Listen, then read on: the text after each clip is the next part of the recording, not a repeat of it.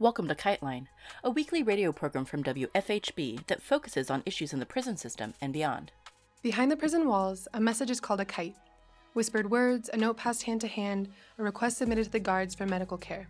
Illicit or not, sending a kite means trusting that other people will bear it farther along until it reaches its destination. Here on KiteLine, we hope to share these words across the prison walls. Before starting with this week's theme, we wanted to share some prison-related news and announcements.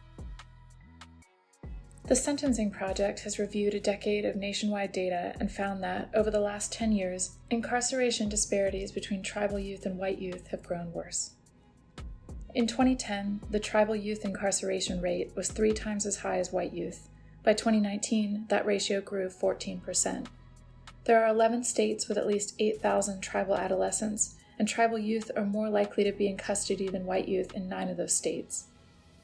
Juvenile facilities, including 1,510 detention centers, residential treatment centers, group homes, and youth prisons, held 36,479 youth, with another 653 in adult prisons and around 2,900 youth in adult jails.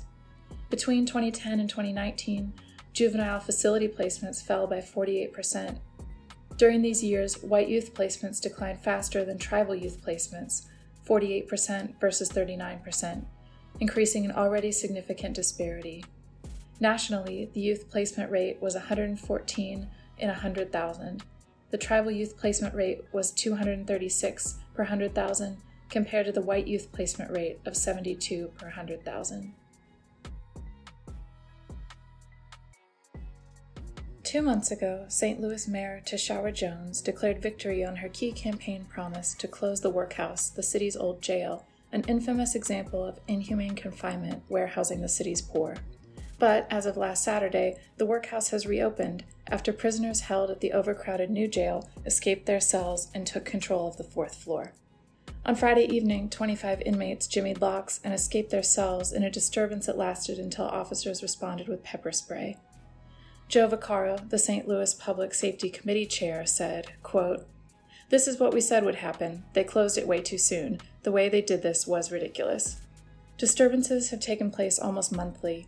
Last February, over 100 detainees began jimmying locks, opening cell doors, setting fires, clogging toilets, flooding the floor, and breaking windows.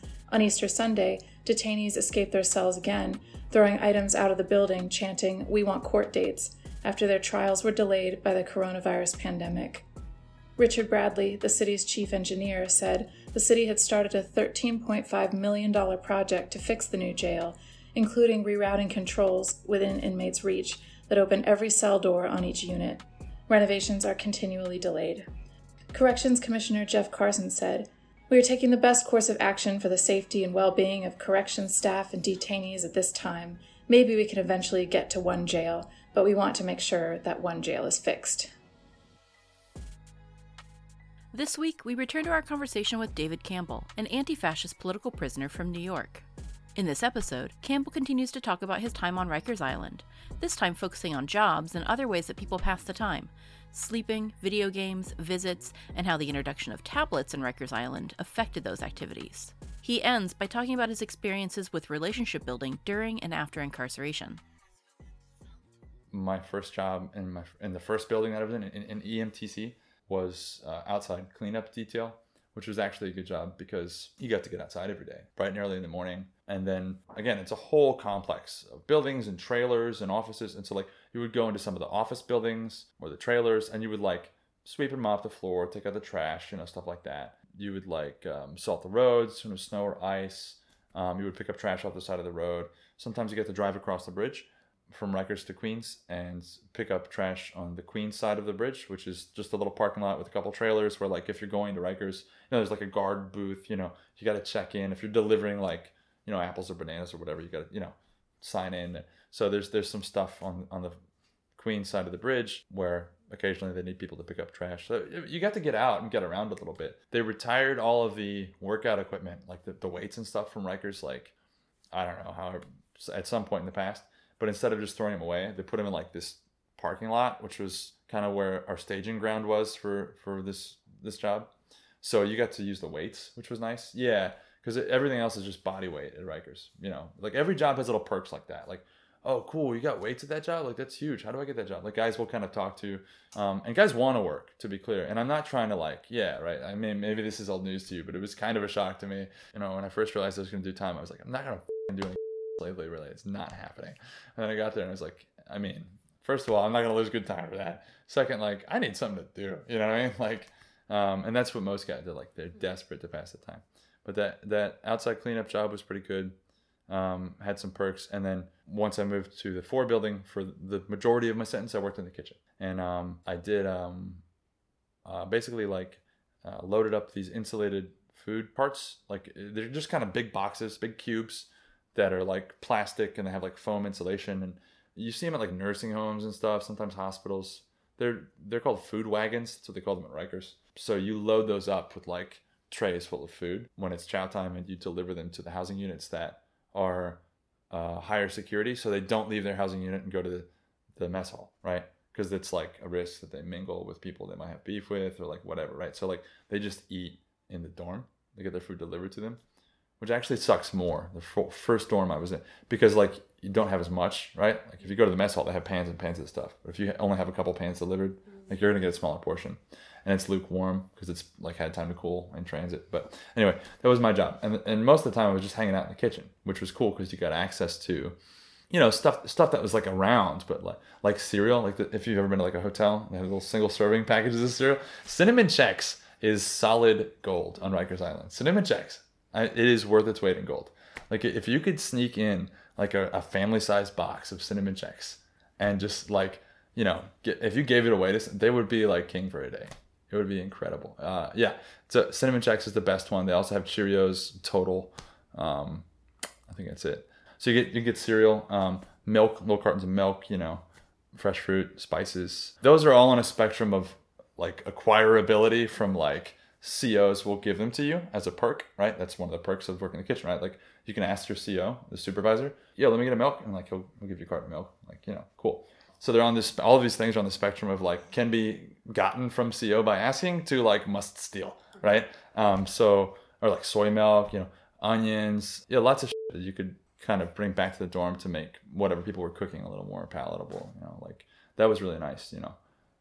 It was not a bad job. And actually the guy I worked for was a good dude. I mean, he's a CO and all cops are bastards, but he knows how I feel, you know, and like, you know, he was an all right guy. He knew my case. And he was actually very supportive. And he, you know, in whatever way that we had a rapport, he looked out, you know, on a number of occasions, which I appreciated, you know. So that also mattered, you know what I mean? I felt like that mattered a lot. Like I said, I didn't really want to work at first. And then I like I was talking about earlier, I had a good routine where I was staying busy with my own stuff. I was doing a lot of translating work and a lot of writing, you know, like that. It's a great opportunity, right? Because I'm not paying rent. When I first moved to RNDC, I was like, I don't want to work. Like I got my routine, but ultimately, like looking back on it, it was nice to pass the time. It helped a lot. And you see guys that work 2 and 3 jobs just to pass the time because you only get paid for one, right? You only get paid for one job. But you see guys that are working 2 or even 3 just to pass the time, right? You stay busy, time goes fast, you know. Besides working and sleeping, you had a lot of guys reading, a lot of watching TV, playing video games. In one housing unit that I was in, there was a PS4. Every housing unit on Rikers is different. And it's little things like that. Like, you just have a PS4 here? Like, okay, cool.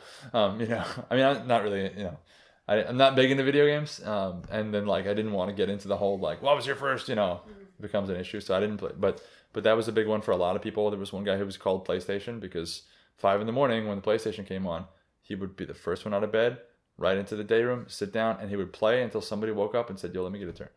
Like that. He was PlayStation. So for him, he passed a lot of time that way. About 2 or 3 months before I went home, they gave out tablets, which I think in a lot of other prisons or jails, that's like becoming more and more common, right? Like educational resources and stuff. There was no email and no internet, but like there were a lot of movies on there and weird selections of movies. I think one week, they changed every week, right? But I think one week I watched like The Crucible, Mrs. Doubtfire, and the X-Files movie from 2000. It was like the weird, yeah, and there were other weird ones on there too, but like, you know, it was just kind of like the Alvin and the Chipmunks movies, like 1, 2, and 3 kept coming on. It's like the last part of my big guy spent a lot of time lying in bed watching movies. Visits really helped to break up the time. I had a lot of mail. So for me to respond to my mail, it was like actually a thing. Every night or so, I would take like an hour and like just respond to letters. That was cool. But I was really lucky. I mean, I was a political prisoner with a high profile. Like compared to most of the guys, it's like they just didn't have that level of support, right? So like it's like a thing that I was very grateful for to pass the time. I mean, honestly, the work is a big thing. Like the West facility job where you could make $300 a week. Another thing about that is that those were like often 8 to 12 hour shifts. And most jobs, you're only working for a few hours. Like it could be an hour and a half. Like it could be a very short shift. You know, my shift in the kitchen was generally like 4 hours, of which I spent maybe an hour working, and it was easy work. So like the idea that you could get out, not just of the dorm, but of the building, you know, for like up to 10, 12 hours is like very appealing to a lot of guys. You know what I mean? That on top of making a lot of money by jail standards. There were some educational programs and stuff that all got shut down with COVID and didn't really open back up. There were like, you know, some art programs. They had somebody come and talk about art and like give you handouts and like encourage you to make art. They had something called the Peace Center, which like they were always talking about how they spent $2 million to build the Peace Center, which is, you know, a drop in the bucket. Like, you know, I guess they were proud that they weren't spending it on like razor wire or something. They just like don't ever think to like put something in that will like maybe make people like feel more comfortable or like less like traumatized, or, you know, like, right. The fact that they did it at all, I think, was like where they're coming from. But yeah, it's like they remodeled this old dorm in like the basement of RNDC and called it the Peace Center, and they put up all these weird quotes about peace on the wall, you know, from Gandhi and Albert Einstein and John Lennon. And you could go there and, yeah, I'm not making this up, by the way. Like, so in the Peace Center, they had like some like treadmills, and they had like video game consoles and a ping pong table. They had a recording studio, a mixing studio, and like a little like theater, like a little like a projector with like a few rows of like chairs bolted together. And so sometimes they would just roll up and be like, Peace Center, and you could go and watch a movie. Like guys would do that. They had popcorn actually, which was nice. Like, yeah, like fresh popcorn with butter. It's cool. You would go watch a movie and a CO would come out with a tray of popcorn and be like, would you like some popcorn? Like that. Yeah, it's kind of cool. So weird. It's so weird. Well, yeah, but so like, you know, I'm glad you guys are doing this, right? But like, why don't we put a lot more money into a lot more things like this? Like, this is nice, right? But like, we could like maybe talk to people about like ways to work out their differences without violence, right? Or like the sort of structural problems that create most crime in the first place, right? Like, you know, we could do that. Or we could eat popcorn and watch a movie. Like, that's cool. It's like pure, like, it's like diversion. Yeah. Yeah. They're just, it's like everything is cycled around distraction. Totally. Yeah. Or exploitation. I mean, the two. Yeah. They're both. Yeah. That the Peace Center was kind of nice, you know, especially in when I got to the last part of my sentence, and I was like, the time is going so slow. I can't deal, right? I was going to the Peace Center like every time they called. I was like, hell yeah, you know, yeah, I'll go watch that movie again, and just to pass the time. Looking at the clock, yeah, get out of the dorm, you know. It's like, so yeah, people did all kinds of stuff. Smoking Plane is huge. Plane K2 Spice, some people call it, but a lot of guys spent a lot of time smoking in K2. It's rampant in there. And I think that's true for a lot of prisons and jails, right? It's like pretty common because it's invisible. It's tasteless, it's odorless, it doesn't show up in a drug test. It's usually on paper, right? It's like a clear liquid that you soak paper in, and you tear the paper up and roll it up and smoke. So like on a search, they're just going to see a sheet of paper, right? Unless it's already in tiny, what they call a stamp, like the size of a postage stamp. Unless it's like a suspicious like single piece of paper torn into a little, like they're not going to know. So it's very popular in jail. And it, like, dude, it's bad. I mean, K2 is not good for you. People have seizures and they call it catching an epi or getting stuck, and they just kind of laugh it off. I get it, dude. It's psychological torture to be there. You got to pass the time, and people, they got to put that energy somewhere. Like there were a lot of people who were into hard drugs on the street. So you can get Suboxone and what's the other one? Methadone in Rikers. If you're addicted to heroin, you can get those, and you can actually control like what level you want. You can go up or you can go down. Like you can do whatever you want, which is nice. But even then, I think for a lot of those people, you know, methadone or Suboxone just didn't cut it, right? Folks that are addicted to harder drugs. But you did see a lot of guys who were into harder drugs on the street, addicted to harder drugs on the street, Smoking Plane. But you also had a lot of guys who were like, I just want to pass the time. You know, like I smoke weed on the outside, right? So this is as close as it gets, and it's kind of like weed, and like, you know what, I can afford it, like, because it's expensive, you know. So, but a lot of guys spend a lot of time smoking Plane, and then that kind of dominates whatever, they might just go sit in the day room and like veg out and watch TV, while they ride their high. There was one guy who would just stare at the wall after he smoked and like sculpt his hair up into this little like rooster mohawk too, and just like, dude, this is what I always knew when he just smoked. But yeah, the drugs are huge in there. Hooch too, people make hooch. They call it a lot of different things in different places, but it's funny because hooch is also just a slang term like booze for alcohol in my experience, but it's got this specific usage in Rikers. Hooch, it's just like people. So sometimes you get a batch of hooch and like guys will like spend all day drinking it. Usually drink during the day because one, there's nothing to do, the lights are on, so you're not going to sleep probably, and two, if you get drunk at night, you might piss somebody off because people are trying to sleep. When there is hooch, you might see a few guys just like spending the day drinking the day away. A lot of different stuff. A lot of guys write too. See a lot of guys writing, journaling or whatever, writing creative projects.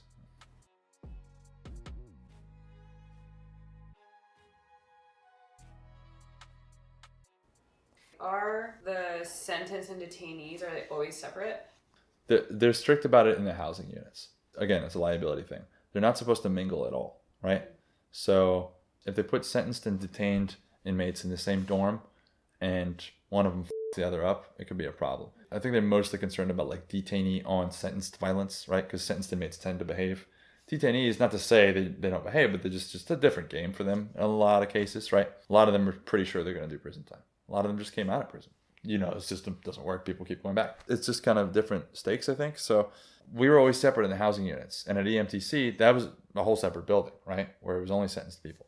Once they moved us to RNDC, there were units of TANs, of detainees, and units of Greens, sentenced inmates, in like the same mod, which is like what they call the wing, of the building, like a section of the building, I guess kind of like a block. But so the dorm right across the hall for a chunk of my bid was full of detainees and the two dorms upstairs. And like when they called yard, because it was for the whole mod, we all went to the yard together, right? So you might have like 2 or 3 guys in Greens and 20 or 30 guys in TANs out at the yard, right? Same thing going to like visits. You would mingle with TANs on the visiting floor. You would mingle with TANs like going to chow in the mess hall. They wouldn't call your whole housing unit at the same time, but like their dorm would be coming back while you would be going out, right? And like maybe a couple stragglers would still be finishing up. So you did mingle a lot. Like basically if you wanted to get somebody, across that line, you could, but they're pretty strict about it in terms of the housing unit. 12 Lower was my first dorm. That was an EMTC. And then I lived in Mod 4 Lower South in RNDC. And then they moved us across the hall to Mod 4 Lower North. And that's where I did the last like 5 months, something like that. Did you feel like you had like a spatial awareness of where you were? Rikers is like an island with many different buildings, and then these buildings seem to have lots of different areas. Like, did you feel like you knew where you were? Yeah, it's a great question. Because like, why would it matter, right? Like, it really, right? I did, and it mattered for me, just because like I don't know, I'm just kind of curious about that. So I'm just like kind of person, like I want to know, like I want to orient myself. So I knew. In large part, thanks to my first job, SOD. That's what they call the outside cleanup job, SOD. But with that job, I spent a lot of time riding around the island in different vehicles, right? Like a truck or like ATV or, sometimes we were doing yard work, like weed whacking and so I got a sense of the layout of the island, right? And it's not that complicated. And you also had like kind of old hands. I mean, there's a lot of misinformation. Guys are like, oh, that's the 5 building. No, it's the beacon. No, that's the, But guys who knew, you could kind of tell. They knew what they were talking about, what building that is, what building that is. So yeah, having a sense of the layout of the island from my first job helped in terms of orienting myself. And then over time, just kind of knowing when somebody knows what they're talking about in terms of what's where on the island. The yard for RNDC was actually like almost touching LaGuardia, the tarmac at LaGuardia. So that also, you could orient yourself that way. It doesn't really matter, I guess. You know what I mean? Like, it's not something you would necessarily need to know. There were guys who never even, went outside for the yard. They just like, that to me is crazy. I couldn't do that. But I think it's the same thing. It's like, it doesn't really matter where I am, right? Or like, obviously they don't want you to find like a map of the island or anything. Like, yeah, but I had some idea, and it was helpful. I'm curious, like, what your experience was building relationships. This is a thing I've talked about with people since I've come out, that like when homeless people approach me for like change now, and I hope this, I'm able to kind of readjust, but my gut reaction is like, I'm sorry, I can't do it today, right? Because there are homeless people people who might be addicted to something like crack, or people who are just in dire straits, whatever, in Rikers. And if they come up to me, right? I mean, everybody's watching me, right? Everything is social, right? So it's like, if I don't know you and you ask me to help you out, and I'm just like, yeah, sure. Like, that's a problem, right? Because then like other guys are going to come ask me, and it's like, there's this sort of like knee-jerk sort of like defensiveness. Like I can't just go out and like be a nice guy, like about everything. But I also believe that like people respond well if you treat them as humans, right? And so like, I'm not going to give all my to you, right? Like, that's not going to happen. But like, if you want to talk like about where you're from and where I'm from, or what you're doing in your life or whatever, or just about anything. We can talk about the weather. We can talk, you know what I mean? You want to cook together? That's a great way, sharing food to build some bonds with people. And then as we develop a rapport, yeah, dude, you need to pack a ramen noodles until we go to commissary tomorrow. Like, you can have it, not a problem. You know what I mean? And pay me back, or don't. Like, actually, sentenced inmates, I don't know about detainees, but at least sentenced inmates on Rikers give each other little gifts and stuff all the time. And so you start to develop this kind of sense of who you can trust, who you can lend to, who you can gift to, right? And with that, you develop trust, right? And you can lend more and more. You can give bigger and bigger things if you want. You can entrust people with more things. And that's cool to see happen, You develop friendships. And then also, it's like, I don't come from the same background as a lot of these guys. I mean, really, all of the other white folks I saw in there were addicted to hard drugs or alcohol, right? Like, I stand out like a sore thumb. So people, like in the first week or so, were maybe kind of skeptical. One guy told me that some of the young guys in the dorm were talking about needing to see my paperwork because like, oh, maybe I was into kids or something. Because why does a nerdy 30-year-old white guy go to Rikers? You know what I mean? It's a little suspicious. It's unusual, right? Because like, you should be able to afford a lawyer to get you off, right? Like, but then once I started getting all this mail and all these visits and like, people sending me newspaper articles with my name in it, it's like, oh, people kind of see that, like, I'm not making this up, right? So my case also was enormously helpful. Most people, when I say most, I mean like the overwhelming majority of people who are incarcerated on Rikers Island do not like Trump, right? So like the first night, I think, that I was in 12 Lower, my dorm in EMTC, I was reading a book in the shower. So the shower, not like while I was showering, but like in the shower, because there's a bench there and the lights stay on all night. They cut the lights out at 9 p.m. on the floor, like in the dorm. 9 p.m. It's like, I like to read, I can't go to sleep. So like, I did this for my whole sentence. I would take a book after lights out and go sit in the bathroom and read. And so I was doing that one night, and one of the like shot callers, one of the like high-ranking gangbangers in the dorm, came up to me and was like, yo, what are you reading? And we just struck up a conversation.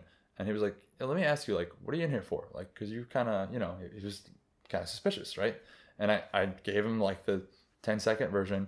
And like, I found out the next day when I came back from SOD from work that he had been like talking a bit like, oh, he's out there like fighting for our rights and like up Trump supporters and like, like he was like really, and he was saying this to like the other like gangbangers and like that really helped. And like he gave me a nickname and that like stuck with me my whole bid and like a lot. So that was like this one sort of, this incident like that happened early on that had a real impact. And then also things like that happened for my entire sentence. Guys, when they found out what I was in for, would just be kind of... So like that was huge in forming relationships. It's like once guys figure that out, they're like, okay, so I kind of get where this guy's coming from, the kind of person he is, And that helped a lot, that helped a lot. There was no one that had been there when I got there that was still there when I left. And actually, when I left, I had been in RNDC longer than anyone, except the kids, which RNDC was traditionally for housing young adults, like 16 to 22. Now it's like 17 to 22, but they're only like half the population of that building right now, right? So they had been there for a while, right? The kids may have been there for a couple of years before we showed up. They're kind of their own thing. Among like, quote unquote regular adult inmates, I had been there longer than anyone. It's just like, yeah, this is just a high turnover, dude. There were people serving longer sentences, 16 months. My sentence is pretty rare, a 12-month and a 6-month sentence consecutive. I only met 2 other guys who had that sentence out of all the thousands of people I met. 2 bullets, which is what they call a bullet, is a 1-year sentence. You serve 8 months, right? 2/3. That's a bullet. 2 bullets back to back, or back to back bullets would be 16 months. So back to back bullets is like fairly common, but those guys are like, pitied. It's like, oh, I just started back to back bullets. Like that's kind of like that's a long time at Rikers if you're serving time, right? If you're sentenced. So there were people like that. There was one guy who had been there for a few months. Yeah, I guess he'd been there for 4 months when I arrived, and he was scheduled to go home like a week before me because he was doing back-to-back bullets, right? but he was released early, coronavirus, which is like good for him. I'm so happy. Yeah. But he would have been with me until like my last week. So there was no one left. Yeah. That I came in with when I left. There were guys that I did long stretches of my bid with, like anything from like 3 to 5 months would be like a long stretch of a bid together with somebody, right? And you get a real sense of like who they are, because you see them all day every day. It's like, and I was also able, as I got close to the end and it was harder and harder to count down, I was able to count down with my friends. So it's like, oh cool, he's going home on Wednesday, and when he goes home I have 60 days left, and it's 15 days until he goes home, and when he goes home I have 45 days left, and then he goes home, I have 30 days left. And so you can kind of do that. This is a really high turnover. It's like really hard. It's really hard to, there's no sense of stability in there. It's like, it's pretty crazy like that. Yeah. I got some good friends from Rikers. I thought about, do I want to open up my life to every like rando that I met while I was locked up at Rikers? And it's like, not every rando, but it's already like, I'm already not doing that inside. I don't like hang out with and like lend things to or whatever with everybody. Like there is a certain like number of people that I trust and think are like good dudes, you know what I mean? So like, I think about it in that way. It's like you can be selective about who you hang out with on the outside just as you are in here, it's easier, right? In fact. So, and then, in reflecting on it more, it's like social stigma. It's like one of the reasons I wouldn't want to do that is because like, imagine we're hanging out at a bar or something and someone's like, oh, how do you know each other? It's like, oh, we met when we were locked up on Rikers. It's like, well, it's not exactly like, it's a little taboo, right? It's not, but like that doesn't honestly matter, right? It's just like something you're taught to not supposed to go to jail or whatever. So yeah, going to jail when you come from the suburbs is like unthinkable. It's not even on the radar. It's like unthinkable and very heavily stigmatized. I think like for a lot of more working class folks of all colors, like if you go to jail, it's like, yeah, cool, no big deal. It kind of like it happens. It just happens. It happens. Yeah. For a lot of people, it like makes you a man or whatever. A lot of for men, it's like there's a lot of that, especially it's kind of a rite of passage. It's like so like there's this whole thing where it's cited in masculinity, and like it's not something that you really have to seek out as much. You know what I mean, right? Like it can happen. It can come to you. But in the suburbs, it doesn't happen, right? And there's like So I thought about that over my time in there, and was like, yeah, well, one reason I like maybe wouldn't want to stay in touch with everyone is because it's like stigmatized. But like the people that I've gotten to know personally, like maybe they're totally different people on the outside. It's possible. It's an alternate universe in there, but I'll give them the benefit of the doubt the same way I am in here. And it's like the social stigma or whatever, that's like, that shouldn't be a concern. It should be like secondary at best, So yeah, I have a lot of friends that I met while I was in. Some friends are like have dropped off the map. There's one guy who I was pretty close with who is addicted to heroin. It's like, no, I can't get a hold of him. So I don't know, maybe he's just having trouble paying his phone bill. Maybe he OD'd. Like, I don't know. But no, yeah, they're guys that I think I'll stay in touch with for a long time. I met a lot of good guys. I mean, we lock up way too many people for dumb things, for things that locking them up won't solve, right? So it's like to meet those people firsthand, and it's like hear your story, see that it's not made up, right? There are different ways you can kind of like check someone's paper. We don't really call it that at Rikers, but they know if you use that term, check someone's papers or whatever, like they know what you mean. But like there are ways you can kind of find out if it's like, if it's real or not. And yeah, you kind of like, I mean, it could happen anyway. It's the wrong place, wrong time. It's like, well, guess what? That's what I went through too. Things do happen. The fact that you're in here doesn't mean I never talk to you again. This has been KiteLine.